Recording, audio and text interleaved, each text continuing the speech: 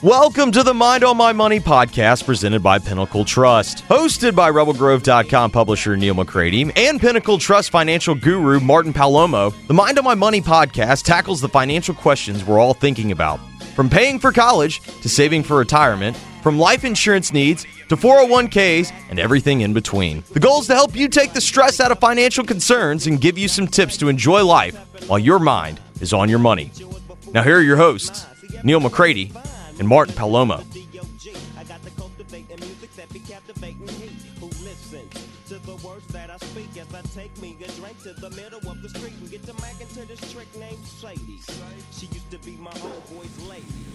Welcome to another edition of Mind on My Money podcast presented by Pinnacle Trust. I'm your host, Neil McCready. I am in the Clark Ford studios. I'll tell you about Clark Ford in a minute. Martin Palomo is with us as well, back in Madison, as he always is. Our guest on the show today is Michelle Dugan. She is a mortgage broker and owner of MS Lending there in central Mississippi. We're going to talk to her about a number of things. Home ownership, no closing cost, refinance, a lot of different things. We're going to talk to her about questions that you probably think about all the time as it pertains to home ownership. We'll get to that in a minute. First, let me tell you that, like I said, I'm coming to you from the Clark Ford studios. Clark Ford is in Amory, Mississippi. 662-257-1900 is the number. Call the number. Ask for Corey Clark. Tell Corey what Ford product you're looking for. He's going to send you a quote within 15 minutes of business hours. It is absolutely that simple. It's right to the bottom line. He's not going to hassle you. There's no haggle. He's just going to send you a quote, and then from there, you decide what you want to do. You can leave it at that, or you can start shopping that quote around, or you can do what I've done, which is get into a Clark Ford. You'll love the product. You'll absolutely love the service that you get after the sale. I tell people this all the time. Corey wants to be your truck guy. He wants to be your car guy, and he will prove that to you. People say, what does that mean? Call the number. You'll start to find out. 662-257-1900. And Martin, before we get into the show and start badgering Michelle with questions, your intelligent questions, my idiotic questions, tell people about Pinnacle Trust and how they can get in touch with you. Yeah, absolutely, Neil. So, Pinnacle Trust has been around for more than 20 years. We were started by Stacy Wall and Jenna Parrish and Beth McGaw. They broke away from, a large bank wealth management department to start their own independent trust company that has, a focus on serving the high net worth and mass affluent, in Mississippi and really kind of broadly in the Southeast. We serve clients in over 20 states, through the U.S. And one of the things that we like doing, and I'm happy to have Michelle on as a guest, is bring people like Michelle to the table where there might be questions or comments or even some worries about something that's related to their personal finance that I may not be the expert on. But we have the network of folks to bring in the professionals to help folks figure out their problems, as they relate to a specific topic. Today I'm really excited to talk about mortgages because it's something we haven't talked about, and then we'll talk about some strategies as well. And I think there's a lot of great info that Michelle's going to be able to, to share with us and tell some stories. But we want to be the quarterback for our clients' financial team. We want to be the first phone call whenever our clients have a need, whether it relates to their investments, retirement, should I buy a second home? How should I structure that? Should I refinance my home? Should I pay it off versus, investing the difference? And we'll kind of talk about all of those things. But we want to be the first phone call, for our clients. Also, the best way to get in touch with us, we're on Facebook, the Pinnacle Trust page. You can like us on Facebook. You can like our Mind on My Money podcast page as well. You follow us on Twitter. And then also you can reach us at the office at 601-957-0323. And if you prefer email to a phone call, you can get us at info@pinntrust.com. As I told you at the beginning, Michelle Dugan is joining us today. Michelle, how are you? I'm well. Thanks for having me. Thanks for being here. I guess before we get started, tell the listeners out there a little bit about yourself, and we'll go from there. All right, so I am a mortgage broker. As you said earlier, I went out and opened my own company in March of last year. I've been in the industry, goodness, about 13 years now. Before I got into mortgage lending, I was a real estate paralegal. I had aspirations of going to law school and somehow fell into the mortgage business and never looked back, thankfully. Don't regret that decision one bit. But yeah, I love the mortgage industry. I worked for several really great leaders in our area, learned under them for several years. And then over the past year, there's really been a big movement in the mortgage world, and mortgage brokers they're kind of coming back. They had 2008 when the market crashed, they made it really difficult for brokers to continue to thrive in the industry. But now there's been a lot of changes, and I think customers are becoming more open to the fact that brokers are a really great place to get a mortgage from. So as those changes happened, I decided that it was time to kind of dip my feet in that water and go out and do my own thing. So that's what I'm doing, and just super excited to be here talking to y'all today and get to share a little bit of what I know with y'all's listeners and talk about. I think mortgages are a little boring in general for most people, but I find them fascinating since that's what I do all day. So hopefully I can share a little bit that'll kind of open up your listeners' minds to the world of mortgages and make them realize that they're not quite as boring as they might seem. You were kind enough to send some talking points and things that you would be able to talk about, since I don't certainly work in the mortgage industry at all. And so one of the first things you sent kind of caught my attention, because I've wondered, you have these conversations sometimes, they're sort of morbid, but you have these conversations about, hey, here's what you should do. Like I was telling my wife, look, if I die, here's what I think you should do with the life insurance money. And it was the first thing I told her was pay off the house. Pay off the house. You won't have to worry about your mortgage ever again. Pay off the house. And based on sort of the wording of one of the things that you sent to us, I'm wondering, did I give her bad information? Are homeowners doing themselves a disservice by having a paid off home? Honestly, I think that it comes down to the individual homeowner. If someone doesn't have enough self-discipline, then perhaps having a paid-off home is the best option for them. But if they've got somebody like Martin, that can take that money that they could pull out of their home and invest it in other areas, I mean, interest rates are so low right now that if you can borrow money over a 30-year period or even if it's a 15-year period, and you can borrow it at 3.5%, 4%, and even 4% is high these days. If you can borrow it at such a low interest rate and invest it and get back 6, 8, 10, 12% on that money, I mean, yeah, you're definitely doing a disservice by having that huge paid off asset there, in my opinion. But for some people, they can't quite comprehend paying on a mortgage and investing it in some other vehicle.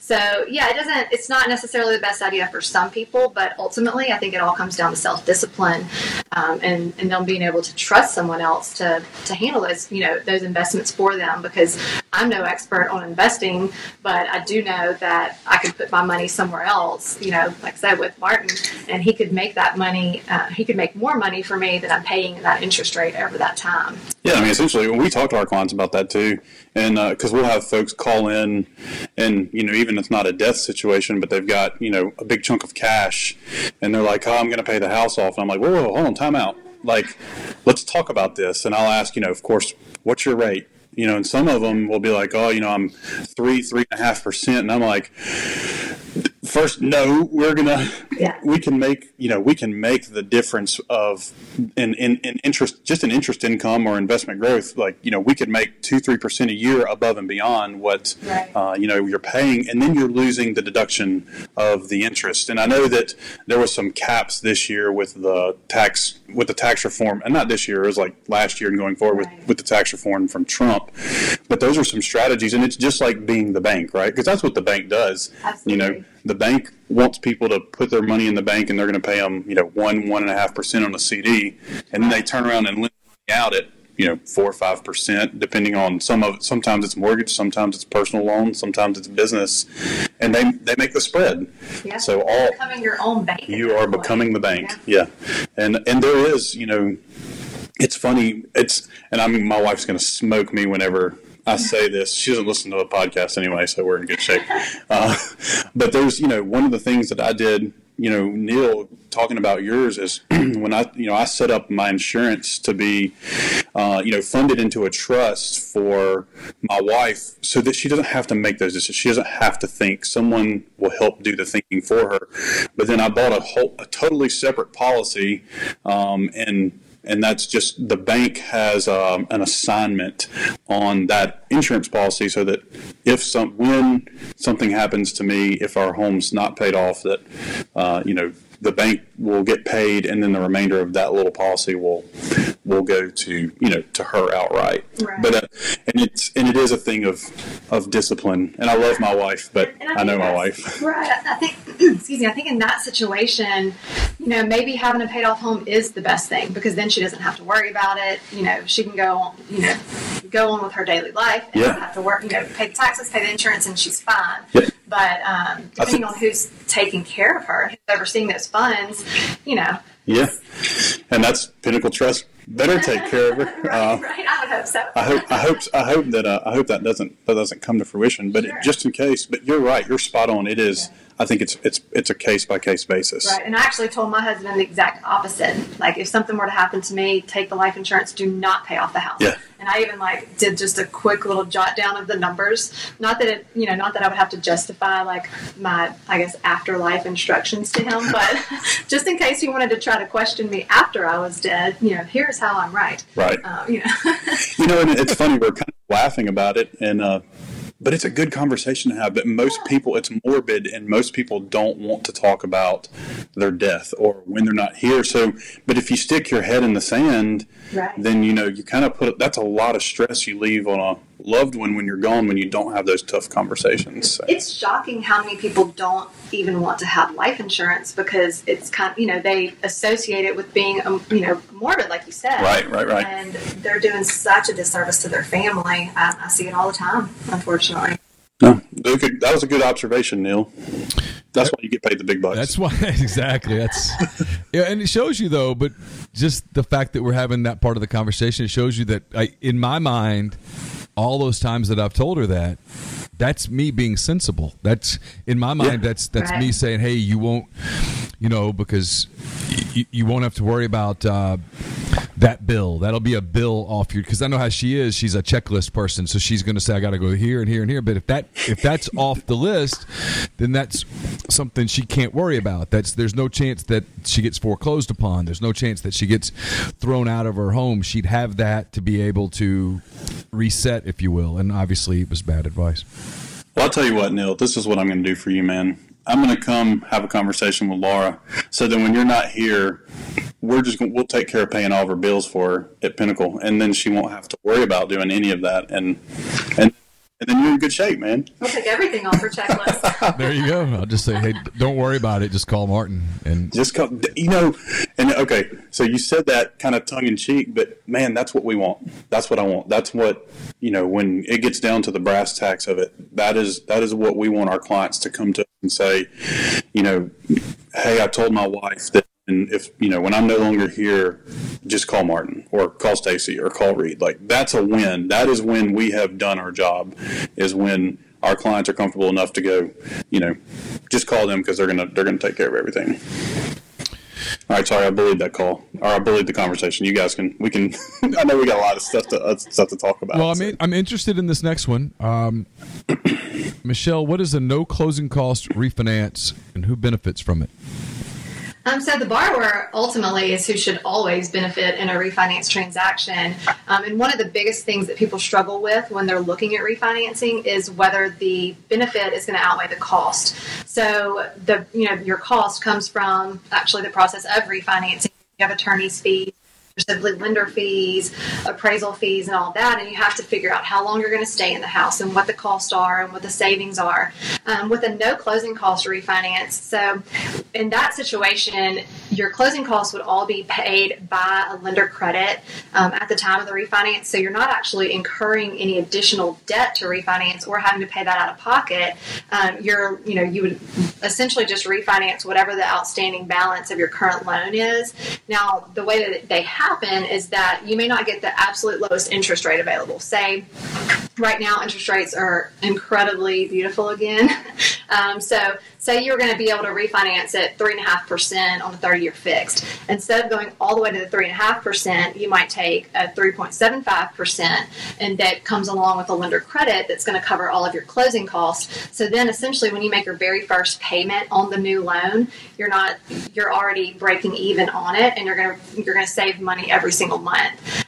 It's easier right now to do that than probably ever before because the amount of appraisal waivers that we're seeing, so people that are able to refinance and don't need a new appraisal, it's increasing substantially year over year because that's a whole different conversation as to why. Yeah, I was about to say that might be a topic but I won't go down that rabbit hole. I'll let right. you finish your That's thoughts. Definitely a rabbit hole.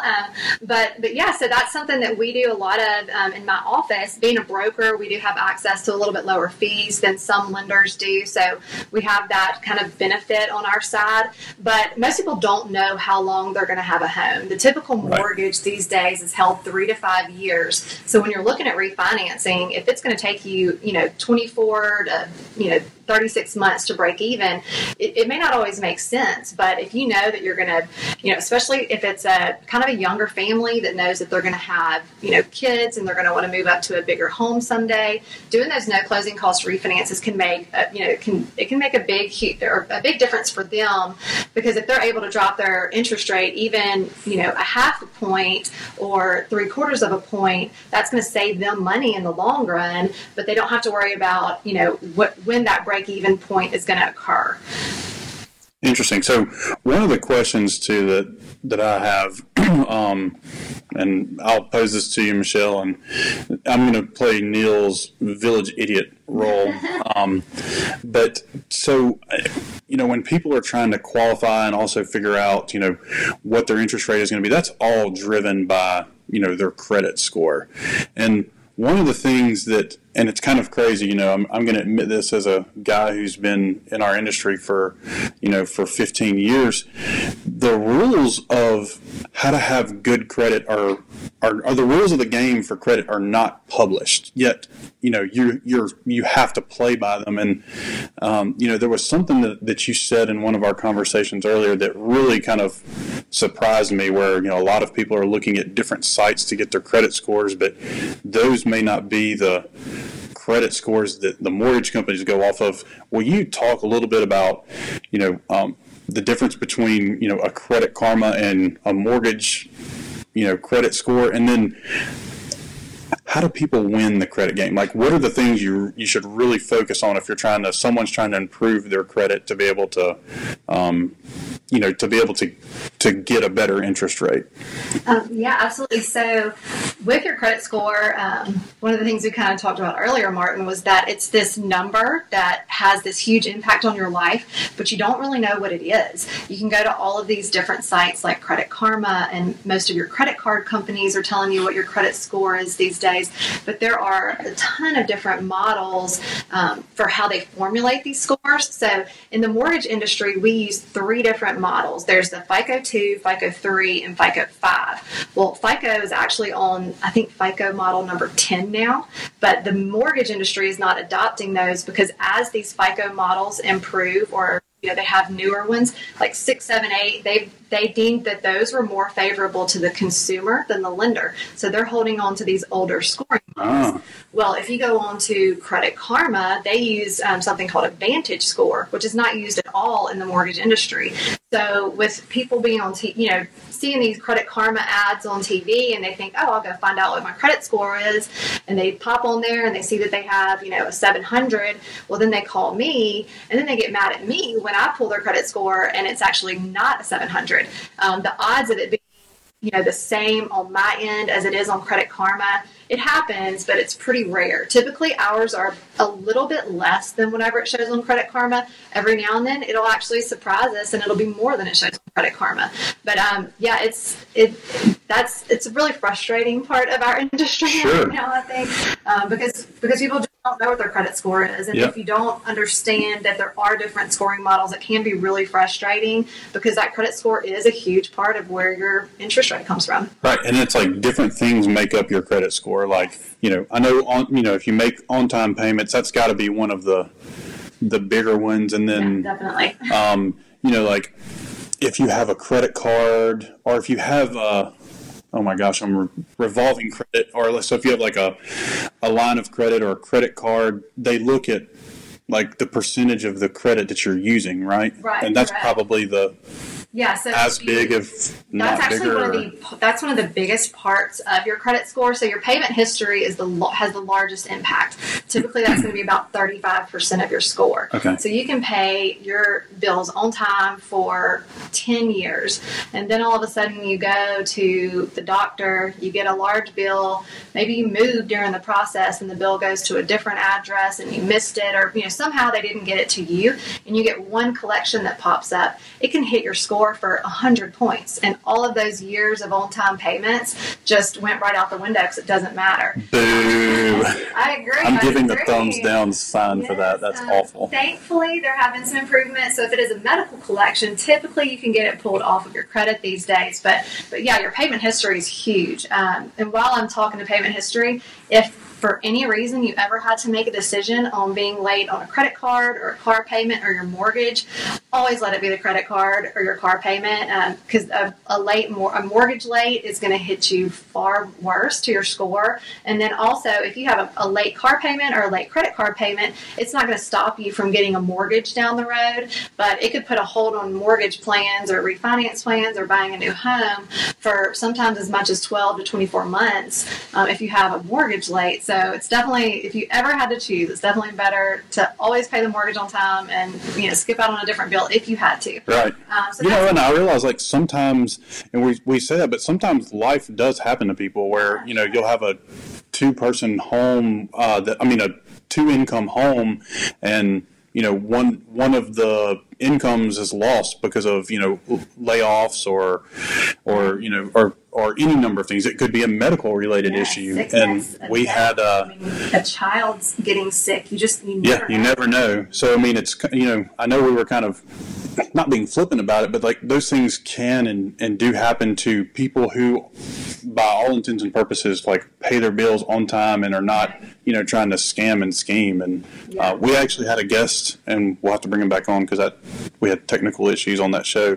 But we talked about how people get in trouble with bankruptcy issues, and it's a lot of times it's something that comes. It's a divorce. It's a death. It's losing a job. Something that comes from nowhere, sickness that hits you. So anyway, sorry, I digressed. What were you going to say, Neil? Yeah, let me a quick aside here for a future show. If you want to touch on it now briefly, you can. But a future show, I just realized something we need to do. Talk about building credit. I was thinking about this with young people, like my daughter's a freshman in college, about to turn 19. How does she go about the process of beginning to build some credit? Yeah. Because, she's just 19 here in a couple of months, and so she's not really thinking about that right now, but she'll be, because of the way this damn life thing works, she'll be 25 before you know it. How does she go about safely building some credit without getting in trouble? I mean, the best thing to do is for you as her parent to throw her on one of your credit cards that has a perfect credit history and a really low balance and make her an authorized user on that card. Then she's going to start to get her own credit card offers because she's going to kind of parlay off of your credit score essentially. So if you're paying that on time and you've had that card open for 10 years, all of a sudden she's got a 10-year credit history with perfect, payment history. She's got low revolving debt. So she's hitting the mark on all of the big things that are going to build up her credit score. And from there, she can go, whether she gets another small credit card that's just in her name, if she gets a small bank loan where, say, she borrows $1,200 and she pays it back, $100 a month at a time. I'm not a huge fan of rushing out to buy a new car, but that's what a lot of people do out of college, unfortunately. I'm a big fan of, getting the home first and then the new car, but most kids don't see it that same way. Yeah. So. No, and it's funny because Neil, that was my predicament growing up. And I've told my story where we lost everything, and when I was in middle school, high school, foreclosure, lost our house, bankruptcy, and mom didn't have, my dad had died, and mom didn't have the credit worthiness to say for me to get on a card with her, and of course, I didn't know anything about credit, and so when I got married and we went to buy our first house, I had 0 credit. So, and it was funny because the mortgage lender that was helping us was like, it would have been better if you had bad credit, because at least I have a history. She's like, you have 0 credit whatsoever, so you're a bigger risk to me because I have no idea what I'm looking at. And I was like, awesome, that's great. And it's another thing, another part of credit is that it can be hard to get credit if you don't have credit, and so that's what I was just about to say. It's like credit cards, and you don't get them, but that's where that authorized user is really big. There's a lot of first time, credit builder credit cards that are out there now. Yep. And sometimes that's the best, thing that kids can do. If you don't have a parent or somebody that can add you on, as an authorized user to help you build your credit that way, those starter cards, they come along with some high fees and stuff typically, but it's kind of an investment in your future. And so if it costs you $100 to get the card going and that's all that you can do, then it's worth doing it, because as much as, I don't want to discount Dave Ramsey because he's a great man. He's very intelligent, but you have to have credit in these days. Yep. Unless you're paying for everything in cash, which most of us are not, you just have to have it. I agree. He's really good. He's really good, but he gets that wrong. I agree. Yeah, I think he's spot on how to reduce debt. Absolutely. That's his great when it comes to debt reduction. Absolutely. But when it comes to utilizing debt, and even with mortgages, he says, you save up until you have 20% to put down, and you always get a 15-year mortgage. Never pay mortgage insurance. I don't agree with that either. Well, let's talk about that a little bit too, because that is before we do. I was going to transition to that. Before we do, let's pay a couple of bills here on the show. Speaking of debt, I'll take a water break while you do that. This podcast also brought to you in part by the Refrigeration Company, TRC, owned and operated by Jeremy Wattler. He's been in the refrigeration field for more than 20 years, including 5 as a national service manager. At TRC, they understand that great service means being responsive, and their highly trained, responsible, and dedicated staff are available 24/7 to ensure your complete satisfaction. They specialize in ammonia refrigeration, but they work on any other HFC, HCFC, or CO2 systems. They're building winning relationships with customers in baking, cold storage warehouses, ice production facilities, and facilities serving dairy, food, poultry, and catfish processing. They're based in Alabama, but they're licensed in Texas, Louisiana, Mississippi, Tennessee, and South Carolina as well. They can handle all of your company's refrigeration needs, including installation, fabrication, service, compressor rebuilds, ammonia detection, calibration, vibration analysis, and more. To learn more, call Jeremy Wattler, 251-348-8533. or email him at jeremy@therefridgeco.com. You can follow TRC at The Refrigeration Company on Facebook or at their website, therefridgeco.com. We're also brought to you by Elite Dental Care with offices throughout West Tennessee and Germantown, Jackson, and Trenton. They have 5 doctors with more than 75 years of combined experience, and with their different areas of expertise, the doctors at Elite Dental Care offer convenience along with the latest in technology. It's a family practice. The entire family can be seen no matter the age or severity of problems. Elite Dental Care focuses on staying up to date on all the latest technology, including intraoral cameras, digital x-rays and impressions, 3D x-rays, and more. They offer both conscious sedation and IV sedation for patients that are anxious or scared, or for those that might not be fearful but just have a lot of work to do and can't afford to take time off work for multiple visits. So with sedation, Elite Dental Care is able to get more work done in one visit, which ultimately saves the patient time and money. So if you're looking for a dentist in West Tennessee or the Memphis area, call Dr. Mark Harper, Dr. Clint Buchanan, and Dr. Mike Farah at Elite Dental Care. It's EliteDentalCare.com. And last but not least, we're brought to you by Lentz & Little. They're a veteran-owned Mississippi firm that serves the entire state for business advice and commercial litigation from Oxford to Gulfport and everywhere in between.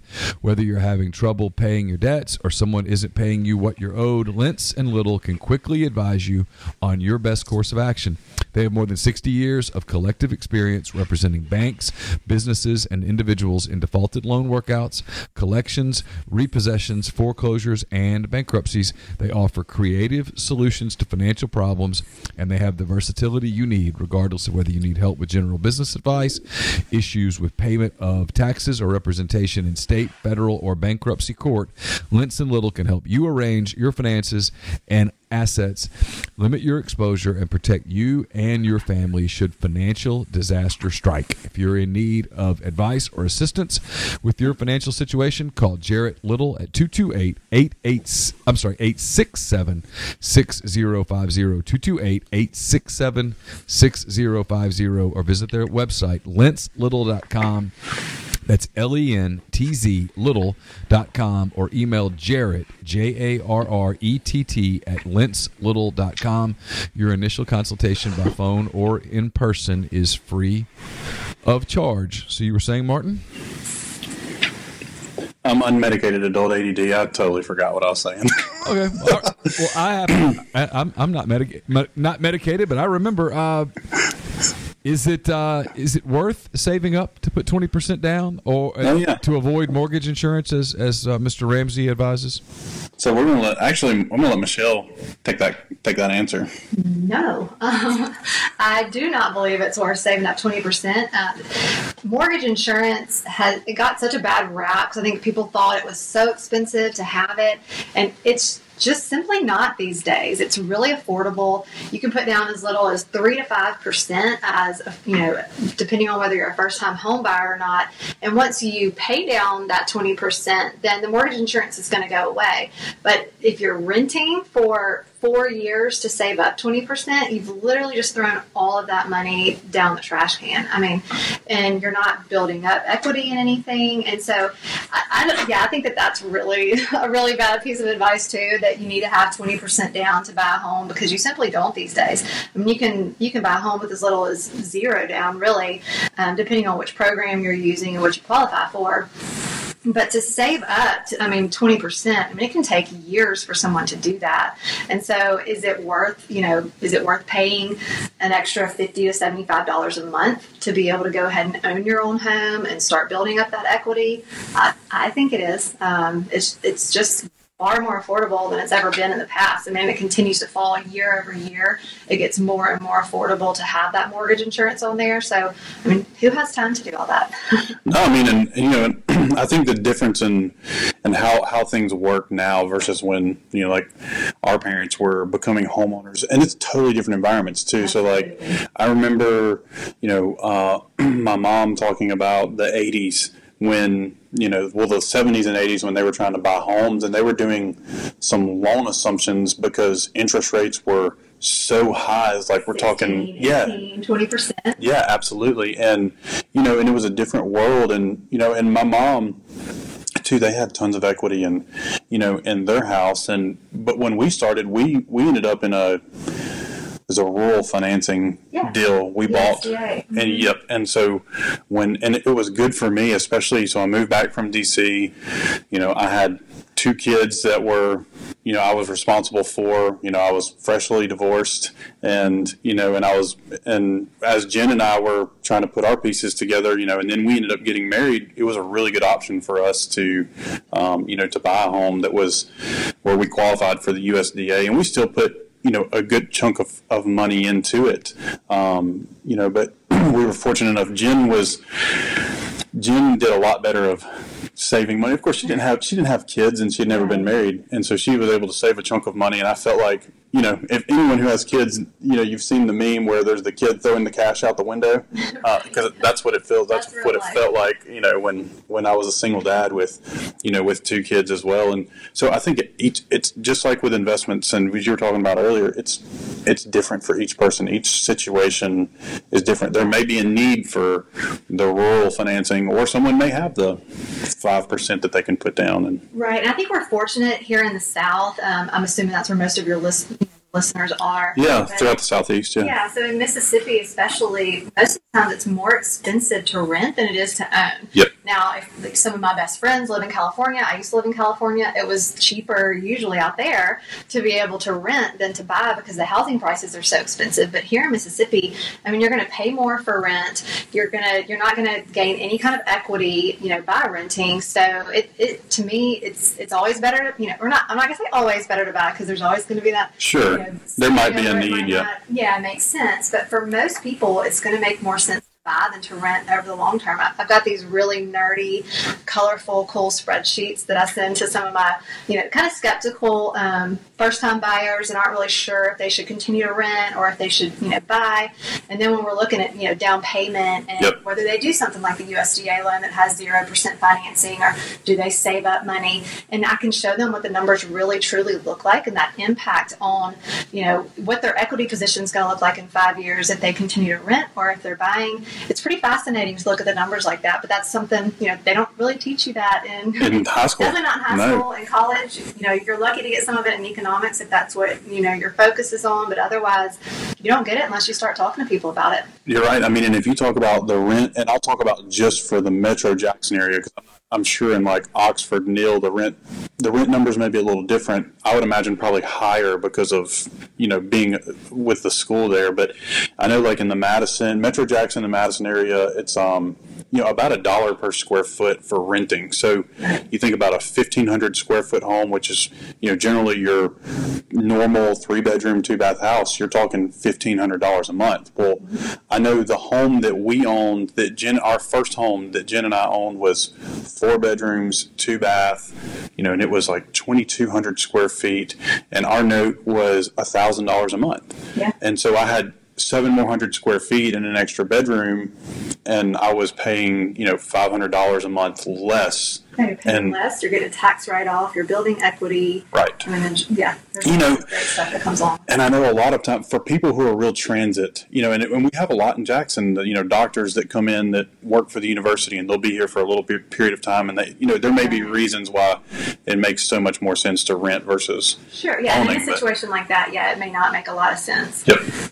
But for some people, as long as you're going to stay in a home, 3 to 5 years typically, then it's going to make more sense than throwing away that money on rent. Now, if you're in an area where properties are appreciating, substantially year over year, then, it's only going to help you as far as, but I think some of the people that it can hurt sometimes are those ones that do move around every, 18 to 24 months, because some people do that. And then they never really truly build up that equity because, they're using it to pay real estate agents to sell and then buy and closing costs and whatnot. But so, and that was it's funny, Stacy and I were having the conversation. This was not too long ago because I have a home in Jackson, and we were looking at, should we sell it and buy a house in Madison, and so my kids are in private school because we're in Jackson, and so I was just doing the math of all of it, and I could not get the math to work out for selling the home right now and most of it was because of what would get eaten up in the cost of the transaction. Right. And so I think people be thoughtful. Like if you move around a lot, it probably is just easier to rent than. Because you do have the transaction costs, not from your side, but from, I realize there's transaction costs on your side, but on the real estate agent, the seller. Right. They're usually fractional compared to the real estate fees, unfortunately, but that's how you get them sold fastest. Indeed. And I think that, I don't have the time to sell my own home, nor the expertise to sell my own home. So if I'm doing it, I'm hiring a professional. Right. Just like I would advise people who are serious about their investment portfolios, don't do it on your own. Nope. Hire a professional to help you out there. I agree. I can do it. I see it day in and day out. I'm going to hire a professional every single time. Indeed. So let me circle back. Neal, before I do, did you have any? No. You wanted to comment on? I'm just listening in. Thanks for being here, Neil. Indeed. So one of the things I wanted to circle in on is, I'm gonna piggyback off of what Neil, was talking about with a teenager or a kid that's approaching college. As they're getting ready to go to school, what are some of the maybe some tips or things that you would have for someone who's going to be a couple of years out from, buying a home? I know you said don't go buy a car. Like, what are some tips or trades, or maybe even for someone who's looking at buying a home in the next 12, 24 months, like what are some things they should avoid doing, if they're making those plans? What are some things that they certainly should be doing, trying to help people figure out what sets them up the best for being able to buy? So the first thing that they need to do is take a look at their credit. Even if they think that they're a year or 2 years out from buying, have a mortgage lender pull it, because it's going to, like I said earlier, it's not going to be the same as what they see on Credit Karma, but they need to take a look at it. Most of them have never even pulled their credit. They have no idea that there may be, a medical collection, or there was an apartment that they moved out of and there was an $82 electric bill that got missed somewhere along the way. But the first thing is just take a look at your credit and see what's on there. Sometimes there's student loans, and some kids don't even know that their parents took out student loans and they're co-signed on them. And, you just need to know what's out there to begin with. Second, always pay all those payments on time, from the time that you think you might want to start buying a house until you do. And then the biggest reason I say don't buy a car is because that's what a lot of people like to kind of pat themselves on the back with when they get their first, real job. It's like, oh, I got my real job. I'm going to go out there and get myself, some people, they want a new Accord. Some guys might want a new truck. Some people might want that new BMW because they got a great new job. But, your debt to income ratio is a huge part of the mortgage, equation as well. So when we're looking at it, and some of these kids go out and they think, well, I can afford a $600 car note. That's crazy. That's half of, that's half of what your mortgage payment could be. And typically if you buy your house, they're going to approve you probably for, whatever you want as far as the car after you have your house. But the car can certainly stop you from getting approved for the house initially. So, that's why I'm not a big fan of buying the car before you buy the house. So I would definitely hold off on that. I mean, and the thing is, like, a lot of people want to get that car for a status symbol, but I promise you, being a homeowner is far greater than having a super nice fancy car. Because at the end of the day, unless it's a truck or a big SUV, I mean, you're not going to lay down and sleep in that thing, but you can, that house is going to put a roof over your head and create far more memories, and wealth for you than the vehicle will. So let me ask one more question too. I'm so unmedicated ADD. So people, because I had this issue happen to me. We were talking about, when you're buying your first homes, kind of talk about the difference if you're a W-2 employee versus like if you own a business or you work on commissions or you're 1099. Like what's the difference, and what are some of the things that they need before they come to you as well? Yeah, so that's a great question, Martin.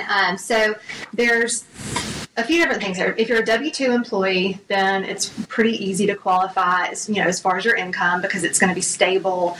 They're going to be able to look at a past trend for it. And they're going to see that, it's someone else that's paying you every month. When you work on commission, they've got to see a minimum 1 year of making commission, because they've got to know that you're going to actually make the income, right. And that there's some stability to that. They really want to see 2 years. And when they say see 2 years, you're talking about tax returns? Yes, 2 years of tax returns and the income. So actually, with commission income, there's actually just a huge change in it over the past year. Really? They don't require commission income to have tax returns anymore for most borrowers, because we can't write off those 2106 expenses anymore, which are like your unreimbursed business expenses. I got smoked on that when I did my taxes. That was a fun one for most people last year. It really sucked. That was another huge reason why I wanted to open my own company. You can write off the business. You can write off of your business expenses. Yeah, but that's not taken into play anymore, which is really helpful for some borrowers. But then if you are self-employed and you're paid $10.99 and you have your own company, you're going to need to have at least 2 years of tax returns. I mean, every now and then you can skate by with just one, but everything else is going to have to be absolutely perfect to get by with just the 1 year. Awesome. Typically, you're going to want at least 2 years because they want to see that you have that history. And then they're going to average your last 2 years too. So if the first year you made $7,000 in your business and then the second year you made $70,000, well, they're not going to take that $70,000 most likely. The reason I say like most likely and usually is because we have a system that we have to run all of our loans through, and they tell us what the guidelines are going to be, but then every now and then we'll get a few waivers and they'll let somebody slide by that only has 1 year, or they won't make us average the 2 years, but we don't really know until we're working with that particular borrower, and that's where how much money they're putting down comes into play and what their credit looks like. They're looking at the overall picture, so it's hard to say in every case this is the situation. But well, we got surprised and I didn't know, and I started working with a professional, but Jen and I got surprised when we bought our first home because I was on a variable income, earning fees and commissions. I wasn't W-2'd, and I'd been with my employer for 2 years, but not 2 tax years. Yeah. So we ended up having to qualify completely on just Jen's income. Right. And you want to talk about Chinese fire drill? I was trying to pull everything that I could. We only had one thing in her name, and guess what it was? A car. A car. Yeah. So that's okay. That's not terrible, but it ate up all of her debt to income. So yes, but guess. So I know we're going down a little rabbit hole, but I'm going to take the liberty to do that since I'm a co-host here. We had leased a Honda Pilot in Jen's name, and so it's funny because people are like, "Oh, you're an investment guy. You should know everything about credit." No. I don't work in credit. I work in investments. I don't do loans. Right. And so I go back to the Honda dealership, and it was my buddy who got us the Honda, and Jen had a better credit score than me, so she got more favorable terms. And so I go up there, kind of like this little dumb idiot, the village idiot. And I'm like, hey, I need to refinance this lease into my name. And the credit guy looks at me, and he's like, wants to refinance his lease. Yeah, that's probably they probably laughed at me. And he looks at me, and he's like, you can't refinance a lease. You can either buy the car or you can trade it. So funny story, Jennifer is, essentially like 8 months pregnant with Gianna. We're trying to buy a house, and all of this is going down, and we have to get this car out of her name for her to be able to qualify under her income. And so my son was with me, and we are Mustang fanatics. We love Mustangs. And so I was looking at practical things for a guy who's got 3 kids and a wife. And so I was looking at trucks and SUVs, and I see this black Mustang sitting up in the used car lot. And I look at Christopher, and I was like, let's go test drive it. So we tested, and it was a 5-liter. Oh, we're getting there. So I called Jennifer, and I was like, do you want the house? And she's like, yes. I was like, I'm getting a Mustang then. And she's like, are you insane? She's like, we're about to have it. So I have pictures. I'll post the pictures on this show behind. I have pictures of me and Gianna. I've got Gianna in her car seat in the back of this Mustang. Stop. And I told her, I was like, if you want a house, I'm getting a Mustang. Well, I guess you both got what you wanted. Yeah, well, guess who doesn't have a Mustang anymore? I guess that's you. But you still have a house. We still have a home, yes. So, yeah, we got surprised by the, not having, I needed 2 years of tax returns with my variable income. So one thing that is beneficial to some borrowers, it's not something that I recommend to many people, but if there is someone that's in that situation that just absolutely has to move, they need to get a loan right now, they do have bank statement loans have come back for self-employed borrowers. So they can go in and they can actually look at the past 12 or 24 months and see the deposits into your account and average those and use that for income these days. Now, it's it's, the interest rate's going to be a little bit more, but Sure. for that person that is just dead set on, I got to get into a house right now, or I have to refinance, for some reason right now, then it can be, it's a good program that's out there. And then you pay that higher note for, 6 to 12 months, refinance it back into a reasonable mortgage. Mm-hmm. Yeah. But it's out there. And so it's helpful because there's a lot of people that get caught in that hole and they don't even know that they've created it. We see it a lot with accountants, investors, doctors, attorneys, and they've been, a lot of times we'll see doctors and attorneys that have worked as W-2 employees of hospitals or clinics for years. And then for whatever reason, that clinic or hospital decides to change their pay structure. And now all of a sudden they're 1099. They're making great income. Yeah. And they can't buy a home. I mean, that is the craziest thing to tell somebody, I'm sorry, like you have a really great income. You've got great credit. You've got great assets, but we can't really do anything for you because you don't fit into this bucket that's been created for us. We have an algorithm that you need to fit into. That's right. You're outside the box. That's so funny. That is so funny. That's bizarre. It is crazy. That's where that stated income loan, was really good back in the day. And then as they kept lowering the credit score on who could qualify for that stated income loan, that's when problems came up. But you're talking about like for 2008? Back in the subprime days, people could come in and they could say, well, this is how much I make. And they did actually make that money. They might not have the tax returns to back it up at the time or a W-2 to back it up at the time, just because whatever their pay situation may be, but there was a need for it in the market. And it just got abused. Yeah, it just got abused, and they took it away. I mean, it's I bet you we could do a whole, and I know we're running out of time for today, but I bet you we could do a whole show on what happened in 2008 and everything behind the mortgage industry, and we may have to talk about that. We may have to do that and just bring you back in as a guest, because I think that would be fascinating to hear about it from the mortgage side. What was the name of that movie about that?